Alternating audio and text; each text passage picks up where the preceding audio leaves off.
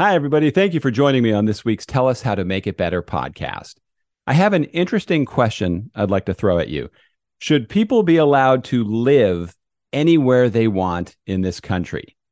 Well, the answer is obviously yes, they are, but we see the cost of that year after year when disasters strike and places get wiped out. So that brings up the question, if your house gets wiped out, should you be allowed to rebuild? Should you have to rebuild to a certain standard? There's a lot that goes into making this decision, and that's what we're going to talk about in today's podcast. I'm George Siegel, and this is the Tell Us How to Make It Better podcast. Your home is probably your biggest investment, and every week we show you warning signs and solutions to help you protect it. Tell Us How to Make It Better is partnering with the Readiness Lab, the home for podcasts, webinars, and training in the field of emergency and disaster services.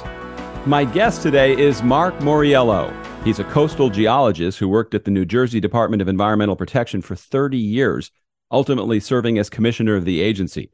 Mark's focus at DEP was natural hazard management and land use regulation. Mark, thank you so much for joining me today. Happy to meet you and see you and chat today. Yeah, now I reached out to you after I saw the Karen Clark report for Hurricane Ian.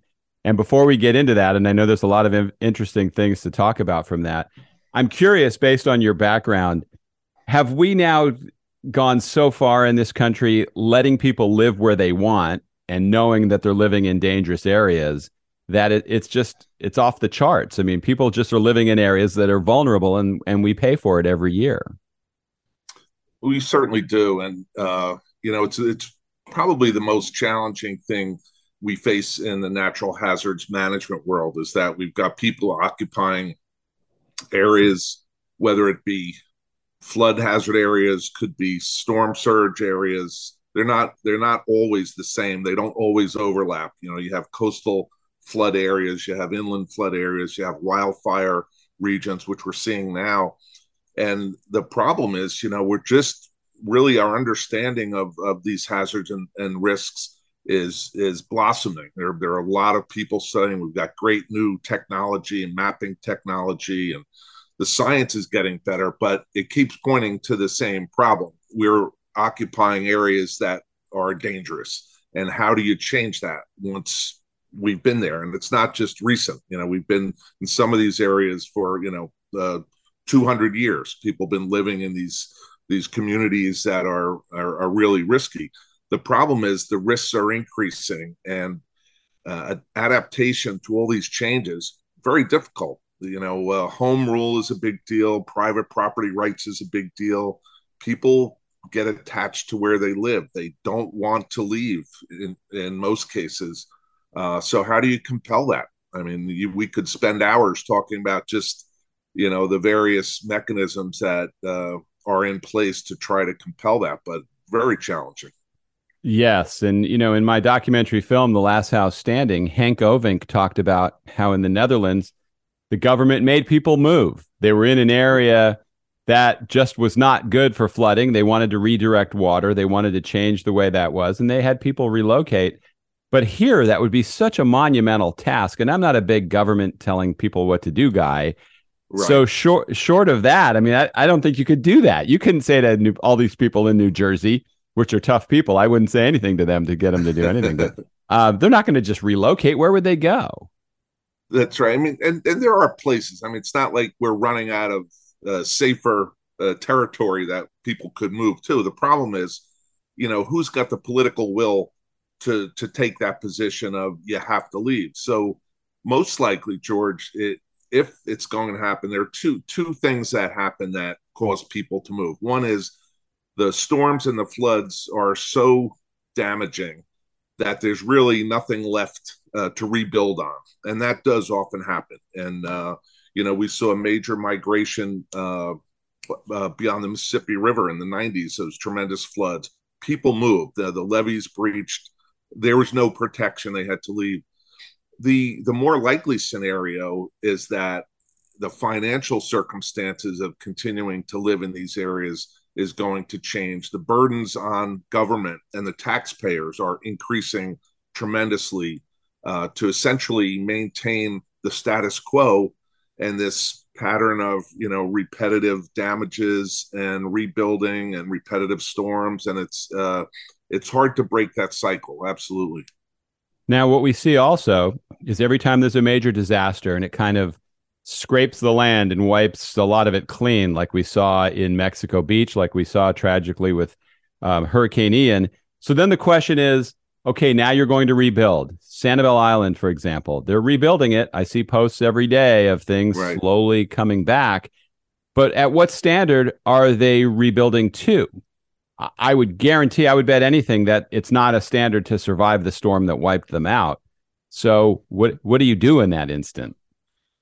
Yeah, I mean, I hope we're learning enough that we can at least mandate the highest standards for construction and land use management. So it's not just how you build a building, but it's how you treat the land where you build the building, and that's part of it as well. But one of the things that there are these engineering groups out there, and FEMA does a very good job of post storm damage surveys. They have teams that go out in these communities to get an understanding of why did the buildings fail, what can we do to change that, and quite often it results in new standards that become technical guidance in their technical bulletins, and hopefully communities then will adopt these standards as well. The problem, George, is that we think very narrowly. We think in terms of historically, what did that storm just do to us, rather than thinking, what will the next 30, 40, 50 years of storms do to us? And that's where you really need to consider the future conditions that we are likely to face, whether it's increased sea level rise, which we know is happening. You have this double whammy in the coastal areas where the land is subsiding at the same time as the sea level is rising. So this relative change is significant. The storm patterns, whether you look at Florida, look at what happened with Harvey in Texas a few years ago. I think they got 48 inches of rain in the Houston area. How do you deal with that?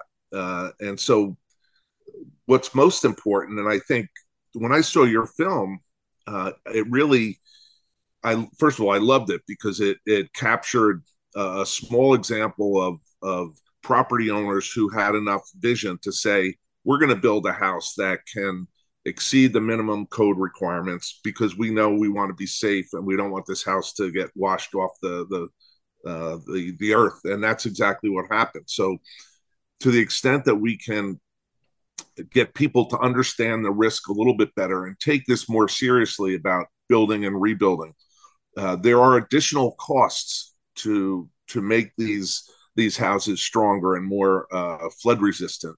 But the benefits of higher construction standards so much outweigh the costs. But people don't always get that.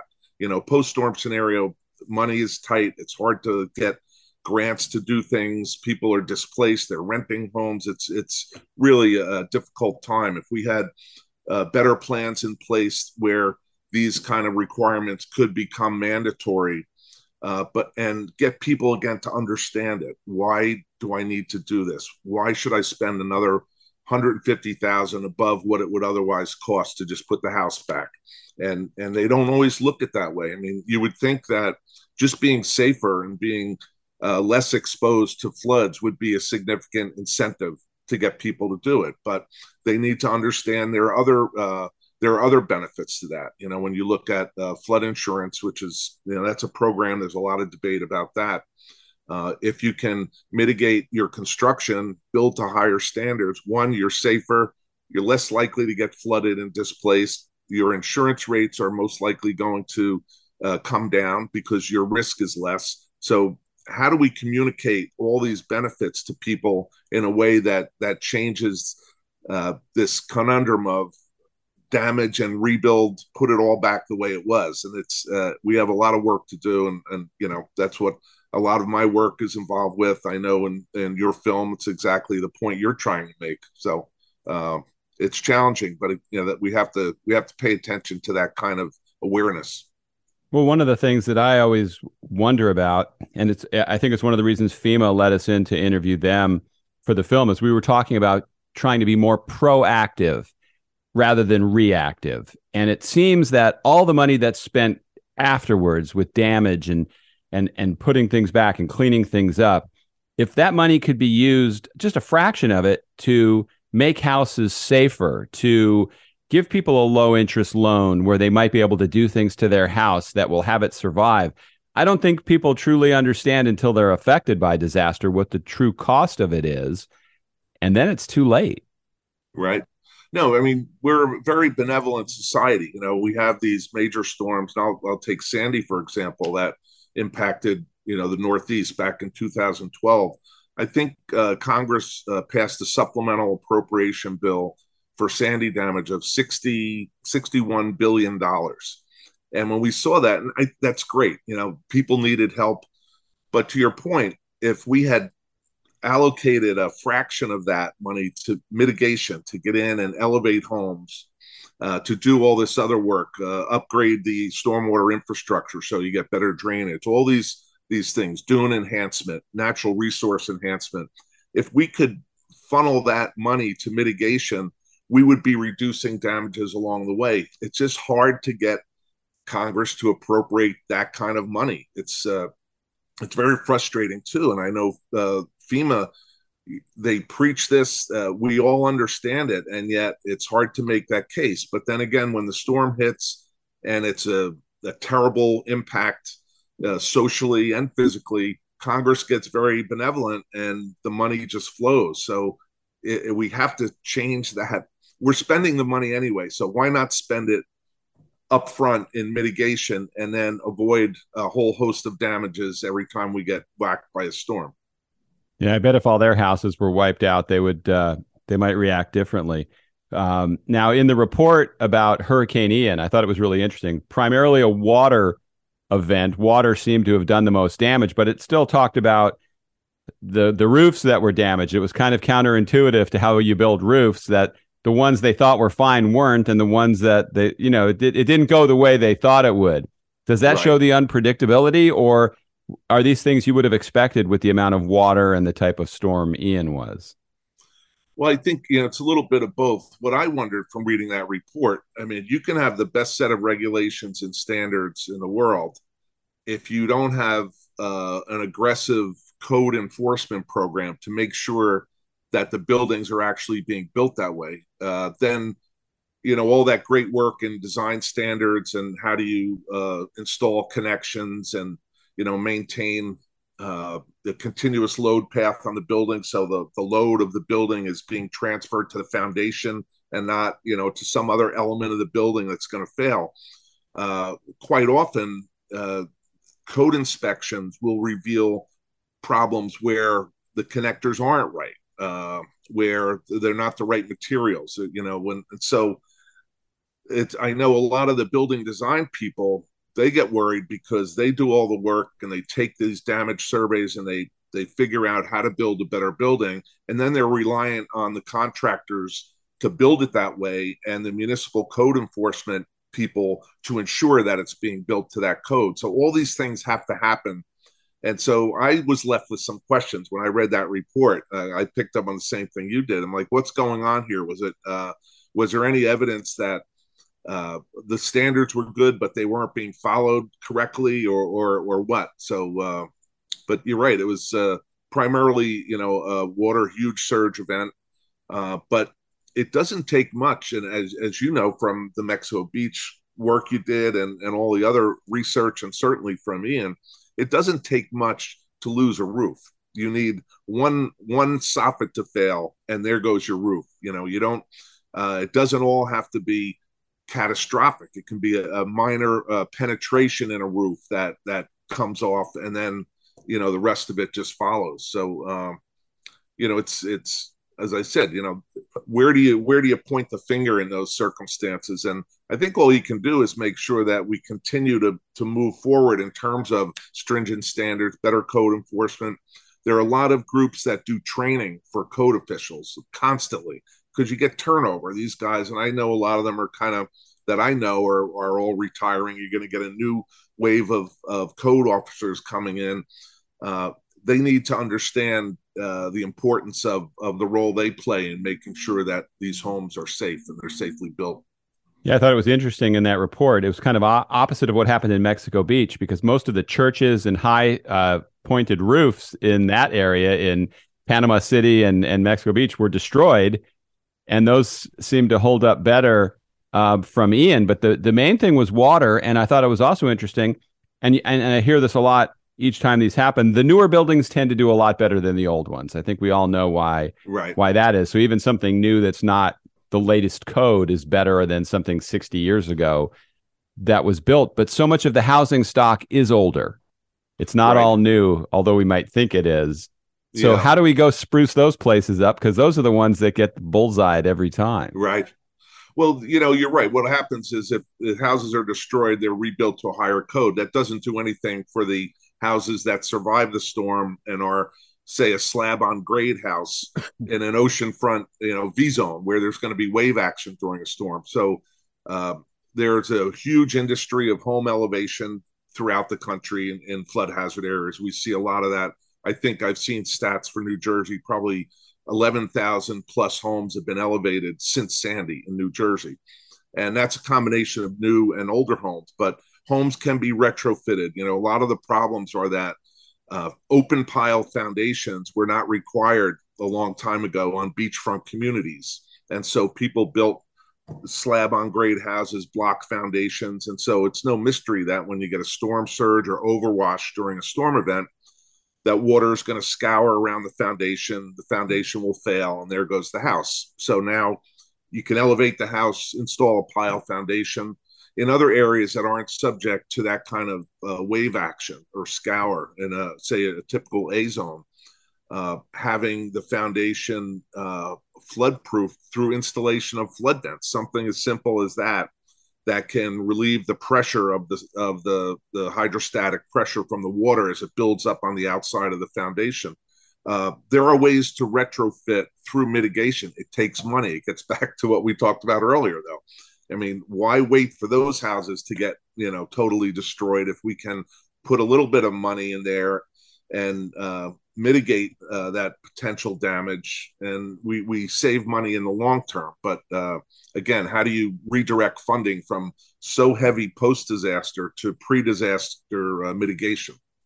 Yeah, and I'm not a big fan of politicians and them being in control. So I tell people you have to be your own best advocate.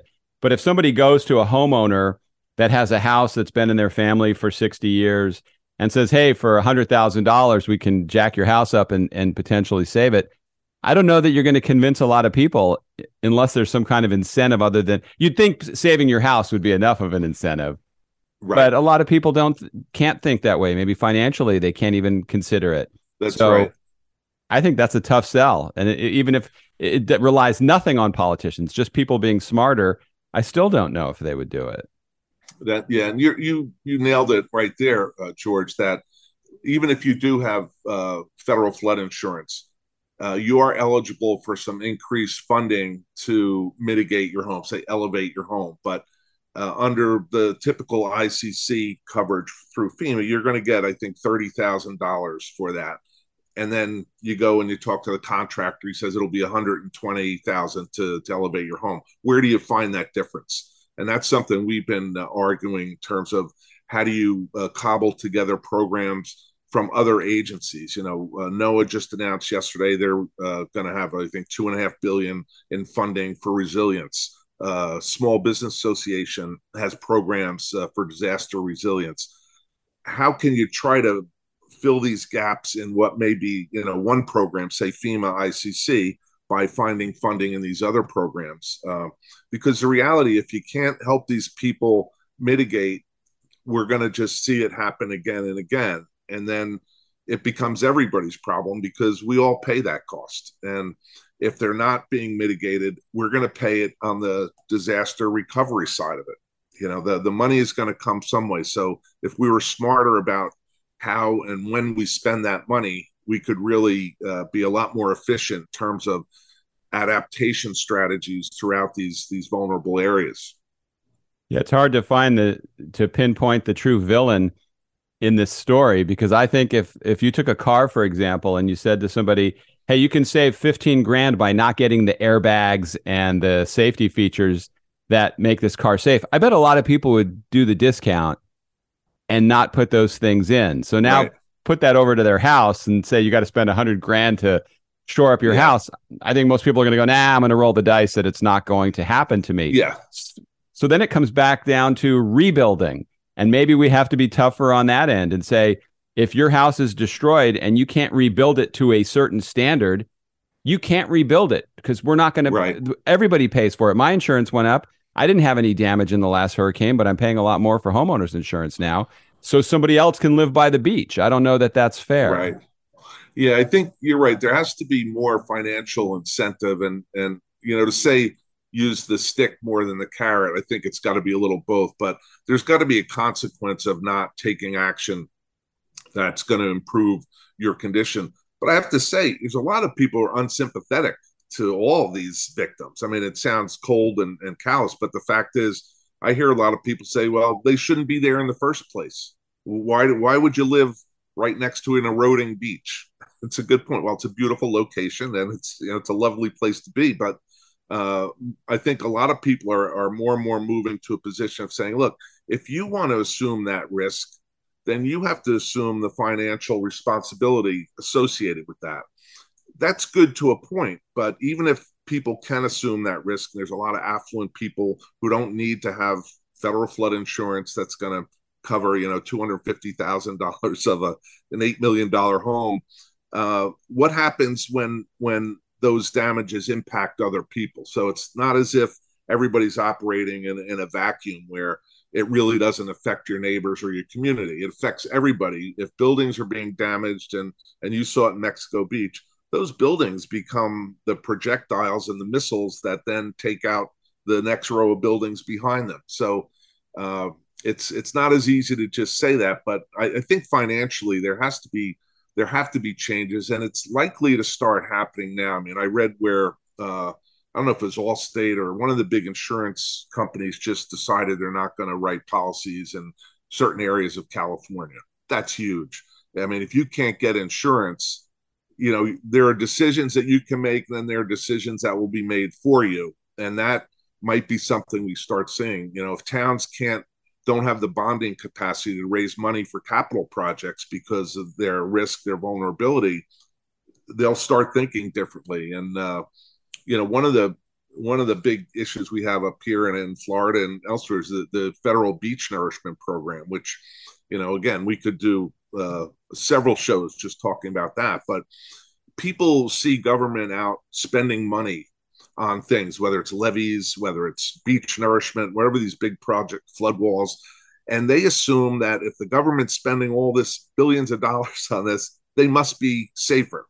Well, that's not true. And that's part of the problem we have, is that people get lulled into this sense of things are going to be fine because I look out my window, there's a dredge pumping sand on my beach. Well, that sand's going to be gone in 3 years, and you're going to have to hope the dredge comes back. And how much does that cost? And again, we spend money on things that are not smart. If we were smarter about that, a lot of that could be redirected, and ultimately, people don't want to hear managed retreat, but that's going to happen. Retreat is going to happen, whether it's managed or whether it's not managed, whether it's catastrophic storm damage. But at some point, we have to embrace the idea of we're too close to these hazardous areas. We have to pull back.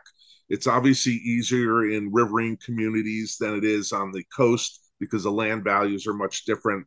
You have the coastal tourism economy that everyone says we have to preserve, and I get that. We're heavily dependent on coastal tourism in New Jersey, but I don't know that it automatically means that you have to maintain every house on the edge of an eroding dune that's going to fall into the sea. Yeah, spoiler alert for those people that think that sand is going to last 3 years. Just take one hurricane and it'll all be gone. Right.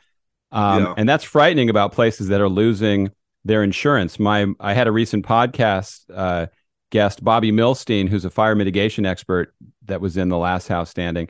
And some of his clients are told their insurance is several $100,000 a year if they want to stay with a company. Right. Now, that may be, if you have an $8 million house, people go, oh, you can afford that. Nobody should be paying that much. but they Right. are taking a huge risk being out there in the woods, being in an area that Right. is prone to fires. So you're right. I think that's where things will change the most quickly. Unfortunately, dictated by the insurance industry, Right. which is a whole lot. We could do several shows just on that. The it's enough to make your head explode. It's like, what's the Right. solution? We're spinning our wheels here, just throwing different ideas out. Right. And it sounds crass, but it's all about money. I mean, when you think of it, if there's money to subsidize home ownership in risky areas, which there is, that's the flood insurance program.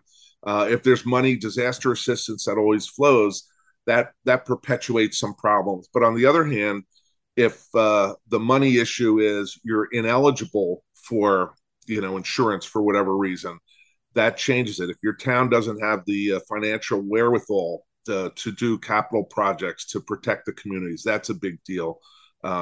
So it's one way or another, it comes down to dollars and how they're spent, where they're spent. A lot of people focus on the basic element of understanding and getting people at least understand it. It's like, where do you start? Because you can have conversations with people who don't understand the risk of where they live. And it's sometimes it's how you talk about it. And we used to pull our hair out when we would hear people using the term 100-year storm. And you'd say that to a resident, and they'd say, "Oh, well, thank God we just had one, 2 years ago, Yeah. and now we're good." It's like, well, no, you're not good. You're never good. It's the same risk you have every year of getting that storm, and so how you talk about it, how you can convey information, and again, we've got a lot of good information about shoreline changes and tide gauges that are measuring changes in sea level in these coastal areas. So how do you take all that, and not in an effort to scare people, because that's obviously not the goal, but to at least make sure people are informed enough that when they think about these decisions of where to build or rebuild or how to do it, they have a better understanding of what's involved and what they should be doing. There's a clip in my film from The World According to Garp where he's looking at a house with his wife and an airplane crashes into the house. And he looks at her and he goes, "Honey, we'll take the house. Do you realize the odds of a plane ever hitting this house again?" And on the surface, you go, yeah, that's kind of like the 100-year storm. But then you take a house that's right by an airport where a lot of small planes land. All of a sudden, there's a much greater likelihood that another plane's going to hit that house. That's right. And that's the story, I think, for anybody that lives in danger prone areas. I don't know if you know this area in Southern California between Marina del Rey and the airport. That's where the LA River flows out to the Pacific. And I was Okay. told for years they can never build there because it was a floodplain and it's not safe to build there. And I went back there several years ago, and the whole thing is developed with condos and office buildings and everything, which they Yeah. built in a floodplain. Tell me how that happens. Yeah. And you know what? There's no excuse for that. I mean, it's one thing to say, "Oh, gee, this community was established in 1850. Who knew what was going on at the time?" But we know better now, and we see it even in post Sandy in New Jersey. There were communities that upzoned an area in Ocean County that the landfall of the hurricane wiped out an entire community, and instead of purchasing those properties and requiring significant setbacks and dune enhancement, the municipality zoned the property from single family to two family to help these people financially so they could rebuild the house and then have a rental opportunity to help generate some revenue to offset the losses that they experience. So that's the most frustrating of all. Your example of that floodplain in California and this upzoning after storm is contrary to any common sense approach that you should have. As I said, there's no excuse for it. You can't claim that you don't know it or we didn't know better. That's absolutely frustrating. I mean, at a time when we're trying to encourage people to pull back, how do you do that? That tough, retreat discussion that we have. And I think, a lot of people say it right now it's a voluntary, all these acquisition programs are voluntary. You have to have people who want to sell their property and move. But at some point, does it change? Do land use building moratoria become a post-storm tool. Again, you're going to have uh, a lot of courage if you're a municipal official to try to develop that. But what's the alternative in some areas? And the other thing, George, is when the debates rage about what to do, everybody likes to push the debate to the extremes. Like we have to save everything or you got to abandon everything. And I used to do a lot of talking when I was at DEP. I'd talk to people and they'd say, well, we can't abandon the barrier islands. I said, well, that's not what we're talking about. We're talking about is certain areas and certain communities on the barrier islands are especially vulnerable. Quite often they correspond to a location of a tidal inlet that existed 100 years ago. It's a weak link in these barrier island in the geomorphology there. We know these areas, so let's not fall into that debate BS where you immediately get pushed to which side do you want, hold the line forever or abandon everything. It's like, no, we should all be in the middle.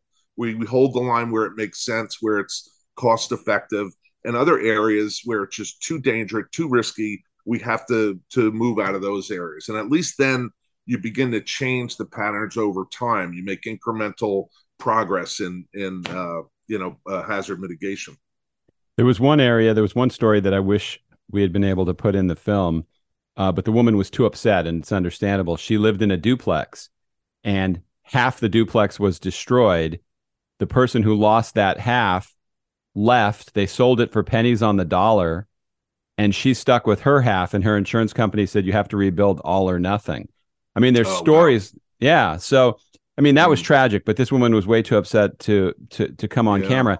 So I don't think there's certain risks that people do know, and then there's other ones that are obvious. I think with all that's been going on the last 10 years, if you live anywhere near water, you have to know if it's a hurricane season, you could get wiped out. If you live in the woods, you should know you're going to could burn down. You live in the plains, a tornado could hit you.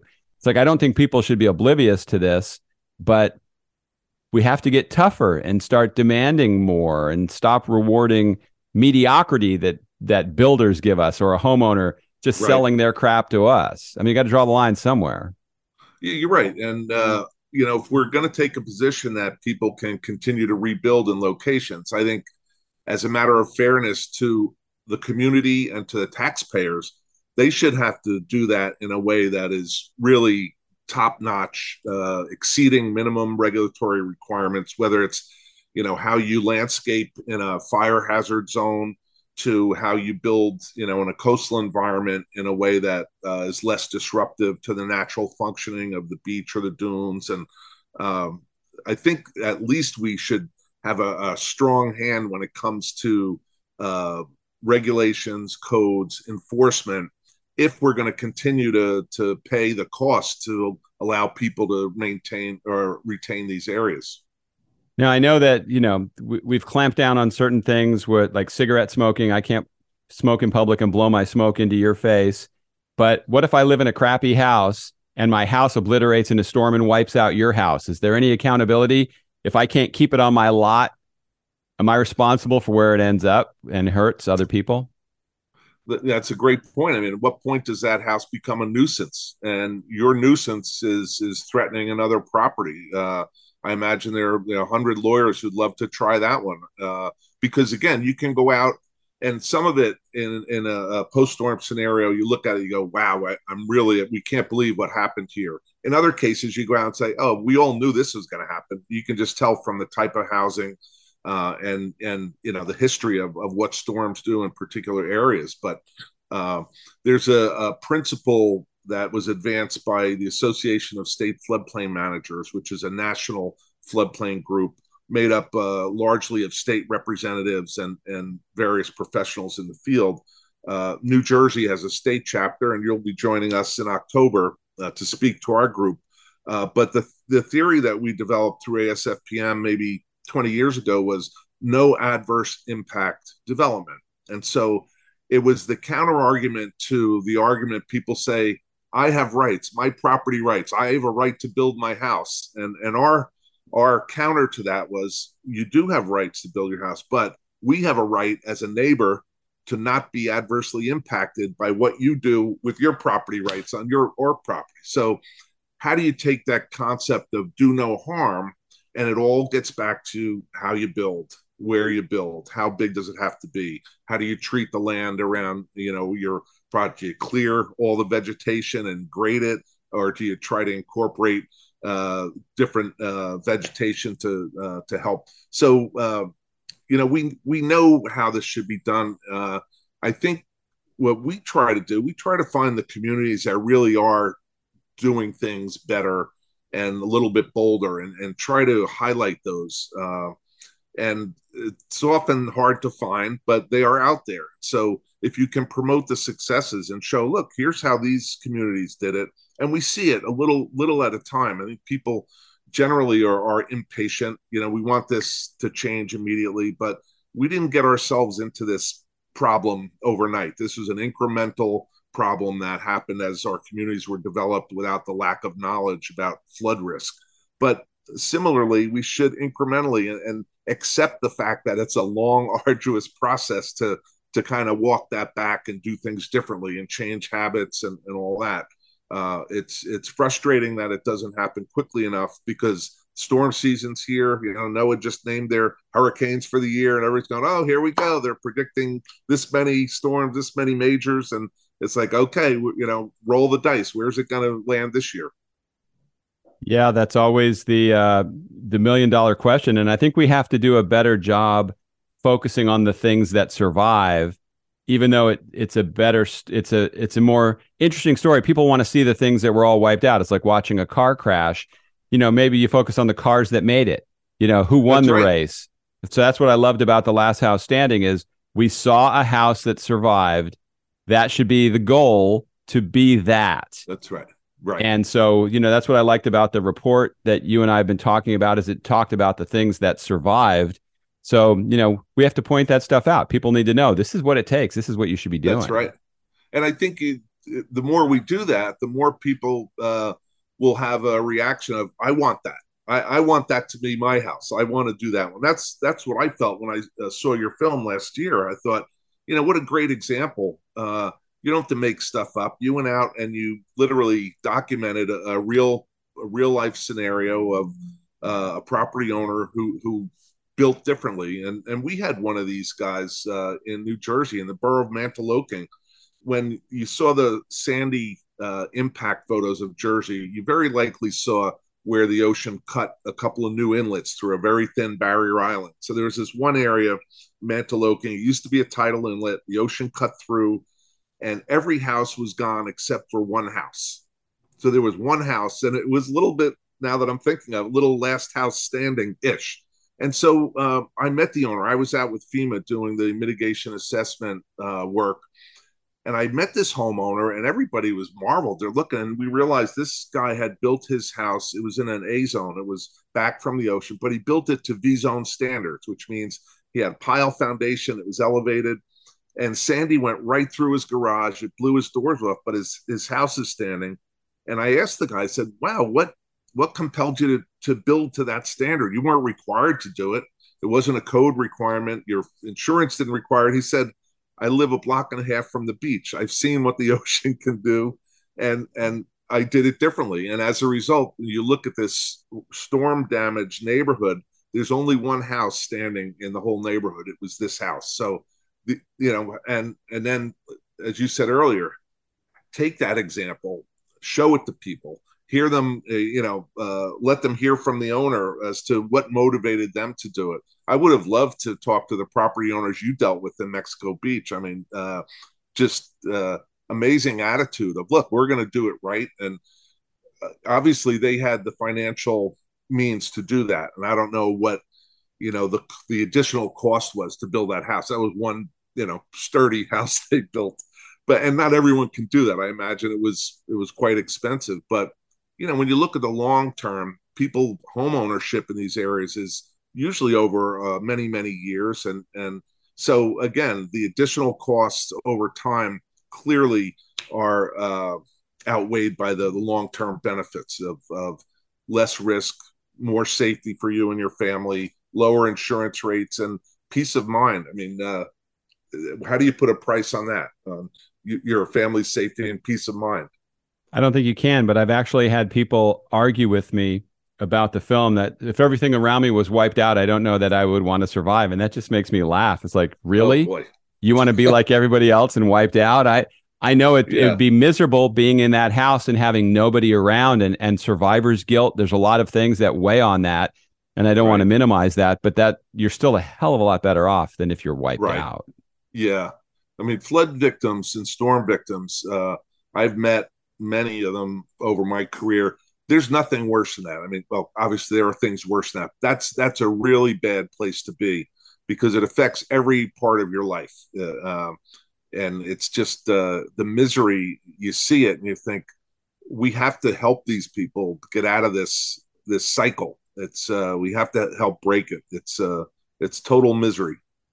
So if you had to come up with a takeaway point, if you wanted people to come away going, all right, here's my action item, here's something I can do, what would you tell them they can do to make it better? I think there are a lot of things out there. I think the more that we communicate the success stories, and you mentioned that earlier, don't just show the devastation, but show people what works, how it works, and we have to be honest about the long term costs of what we are doing, and that's where I fault government agencies for not really being fully honest when they do benefit cost ratios to decide if a project meets the cost benefit ratio they have to meet in order to get it funded. And you look at what goes into those analyses, and they're often seem very skewed toward building a project rather than taking the money and doing something that's not as big and splashy, but may ultimately be much more effective in the long term. And an example of that would be, the big flood wall project versus mitigating, 10,000 homes that you're going to get that clear benefit. And we can't let people think that we're doing all these things and making them a lot safer when we are not. And it's not to scare people. It's to make sure people keep this, first and foremost when they're living in these areas, that they have to continually look to support community-wide mitigation, adaptations. Conditions are changing, and that's the problem. Human nature has a hard time dealing with change on that scale. It's we think we're all set, and we used to look at, for example, the flood insurance rate maps that FEMA would put out based on past flooding, and then at the same breath, you hear FEMA and NOAA talking about sea level rise, increasing precipitation. So why would you ever design and construct a building based on a flood map that reflects the historical condition as opposed to the future condition that we know we're going to experience? They have to be forward looking. And just I think that kind of education, that kind of awareness, you have to just keep beating the drum. Yeah, I think somebody needs to come up with a cost calculator that shows what a victim really does go through. If you could put a dollar price on that, maybe losing a job, having to find a place to live for 3 or 4 years, the time spent rebuilding your house, all the possessions that you lost. If you add all that stuff up, Right. Mitigation looks a lot better at that point. Absolutely. And that's why I say when you look at the full suite of benefits of mitigation versus the cost, and how do you convince congressional representatives who are in the middle of the country who take an attitude of, the people on the coast chose to live there. Why should I subsidize those? And, we hear this argument all the time. You have tornadoes in the middle of the country, you got wildfires out west, storm floods, and coastal erosion on the coastal areas. But ultimately, all the taxpayers pay. That's the part that sort of blows my mind when you see a post-storm supplemental appropriation of $61 billion. Everybody's paying for that. So whether you like the people on the coasts or not, doesn't matter. It's your money. Wouldn't you rather have your money being spent in ways that are actually reducing damages over time rather than just throwing big, bags of monetary aid to people once they've been impacted or in the midst of that miserable, situation? Yeah, nobody really wants to pay for anybody else's disaster, but that's where you have to have empathy and understanding and know that we all have to help each other. But you're right. The money could be used so much differently to Right. avoid so much of that. we are the United States after all. So, you know, let's stay united on things that are this important, because really it's, you know, public safety is paramount. And so a lot of work to Absolutely. do. I know. Well, let's hope for a mild hurricane season. And Amen. Mark, thank you so much for coming on. I appreciate your time. Yeah, it was great talking with you, George. And I look forward to seeing you in a few months. I'm looking forward to it. Thank you so much for joining me on today's Tell Us How to Make It Better podcast. If you want to reach Mark, his contact information is in the show notes. There's also a form in the show notes where you can reach out and get in touch with me. If you have a building or remodeling disaster or a great story of success, fill out the form and let me know about it. I'd love to feature you on an upcoming episode of the podcast. And I've also put in a link to my documentary film, The Last House Standing, and there's a code there that you can use to watch the movie for free.